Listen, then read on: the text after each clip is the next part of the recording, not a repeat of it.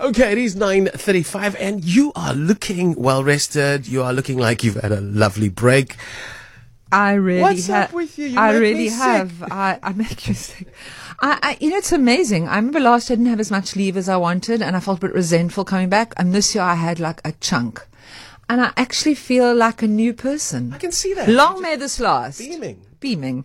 I really do. I think there's something to be said for proper leave. And it was getting away. It was nature. It was away. Yeah, from... we were away a bit, but I was also here, but mostly in Noordhoek area, and it's beautiful. And Onras, yeah, it was just lovely. It's not that. It was, for me, it's actually just tuning out of work, which I know is a hard thing for us to do in the media, but like I actually did.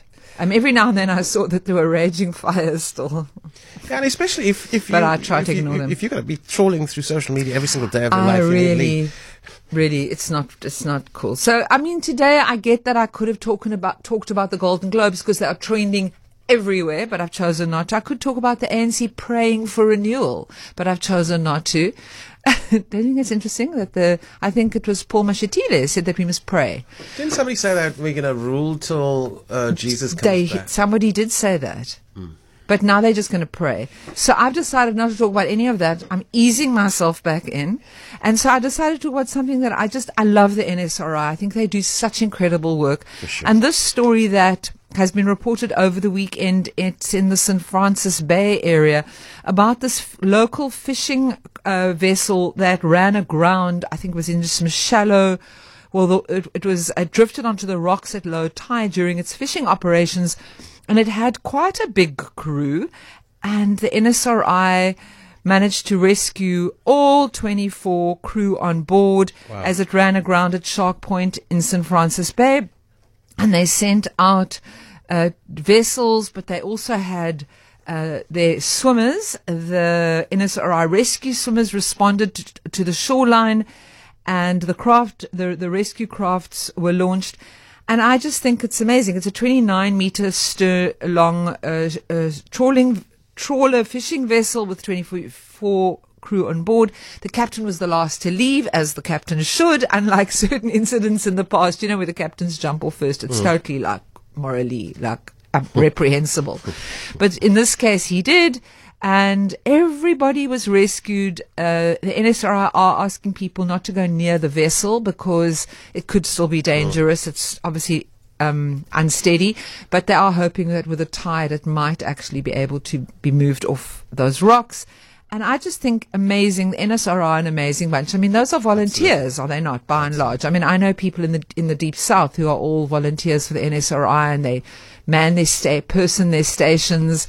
And here in St. Francis Bay, just what a brilliant outcome that all these crew members were rescued and they are safe and sound. Yeah, they're doing absolutely amazing work. So I just decided to go with a local kind of good story. Well, and the next one I can't make sense of. I know, it is a bit silly. Okay, so the Crocs. You see, Crocs, the reason I'm talking about it is that Crocs trend. Whenever Crocs do anything, then they trend. So I feel that's my excuse for discussing it, and because it did catch my eye. It appears that Crocs are going to be releasing their first sneaker. Isn't that interesting to you in any shape or form? No. Yeah, it doesn't make sense. Isn't it plastic? Well, if you look at the pictures on this particular person who's involved in the design, he has posted pictures of the Croc. The bottom is rubber. Rubberish. What is that? Rubbish. Okay, look, Rubberish. I'm looking at the picture and it does seem to be plastic. They've got breathing holes on that front bit, but the rest is very much Croc plastic. But there is a bit of fabric looking stuff around the seam, around the edge around where your foot goes in. But there is a Croc in all its glory that looks like a sneaker. And what they're saying is the first Croc sneaker, and it doesn't look like a clog. So after several teasers, designer Saleh Bembry finally unveiled Crocs' first ever sneaker, and people are saying it doesn't look crocky at all. I think it looks a bit crocky. And so they're saying here the Crocs debut sneaker doesn't look anything like the label's classic foam slip-on. Well, the shoe preserves those classic Crocs ventilation holes on the toe just a bit smaller. I get that. Some people's feet stink. I get the ventilation holes. I do so too. It's purely but practical. do you want to wear a plastic sneaker? Don't you want to wash your feet? Oh, I don't understand it. The debut colorway wears several peachy hues and spring-worthy greens and blues, which is going to be a fitting Spring-Summer 2024 release. Somebody says Crocs should design more feminine sandals. Yeah, I mean, I have been looking at Crocs. I kind of was in an era of like, you're just not allowed to wear Crocs at any cost.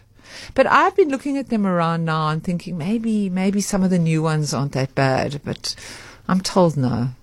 Your thoughts? Do you wear them? I don't have a view any which way. You don't care? No, I don't care. I wear my flip-flops and that's it. I love my flip-flops and I'm happy with my flip-flops. I love a flip-flop. No.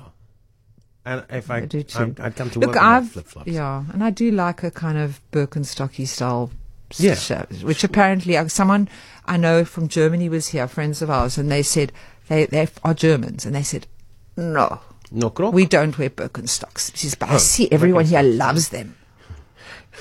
They're very ugly. Very ugly. Nine. Very ugly. Okay.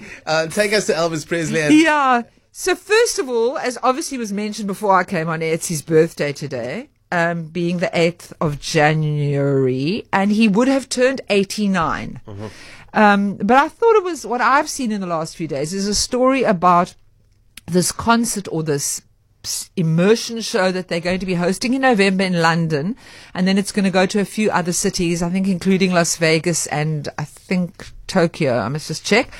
But it's going to be an AI hologram of Elvis performing on a stage. I don't know what your thoughts on that are, but I just thought it was interesting. I mean, people are going to go to this show and, you know, as it says in one of the articles, some people are all shook up about it, but it's changing the world and they're going to resurrect the king of rock and roll. And a life-size AI hologram for an immersive show in London this November. And then it will go to a few other cities thereafter. There's going to be a restaurant and an area where there are going to be other like Elvis-related things going on and other, I think, Elvis impersonators. But I think this section of this event is going to be this live, not live, but this live hologram performance. According to the organizers, the technology behind the Elvis Evolution, which is what it's called, experience will combine technology, augmented reality, theater, projection, and multi-sensory effects to mimic the concerts of the past, getting fans as close to seeing the rock and roll king as possible without actually seeing the real thing. They've used apparently thousands of like images from videos and photos and things like that. And a lot of the impersonators and other people are saying they really want young people to be introduced to Elvis so they can carry on this, what do you call it? Obsession? Of keeping Elvis alive, because there are lots of impersonators, I think, involved in the sort of one section of the show, and they were all talking about how wonderful it is. Some of them are young. There's one that's 21.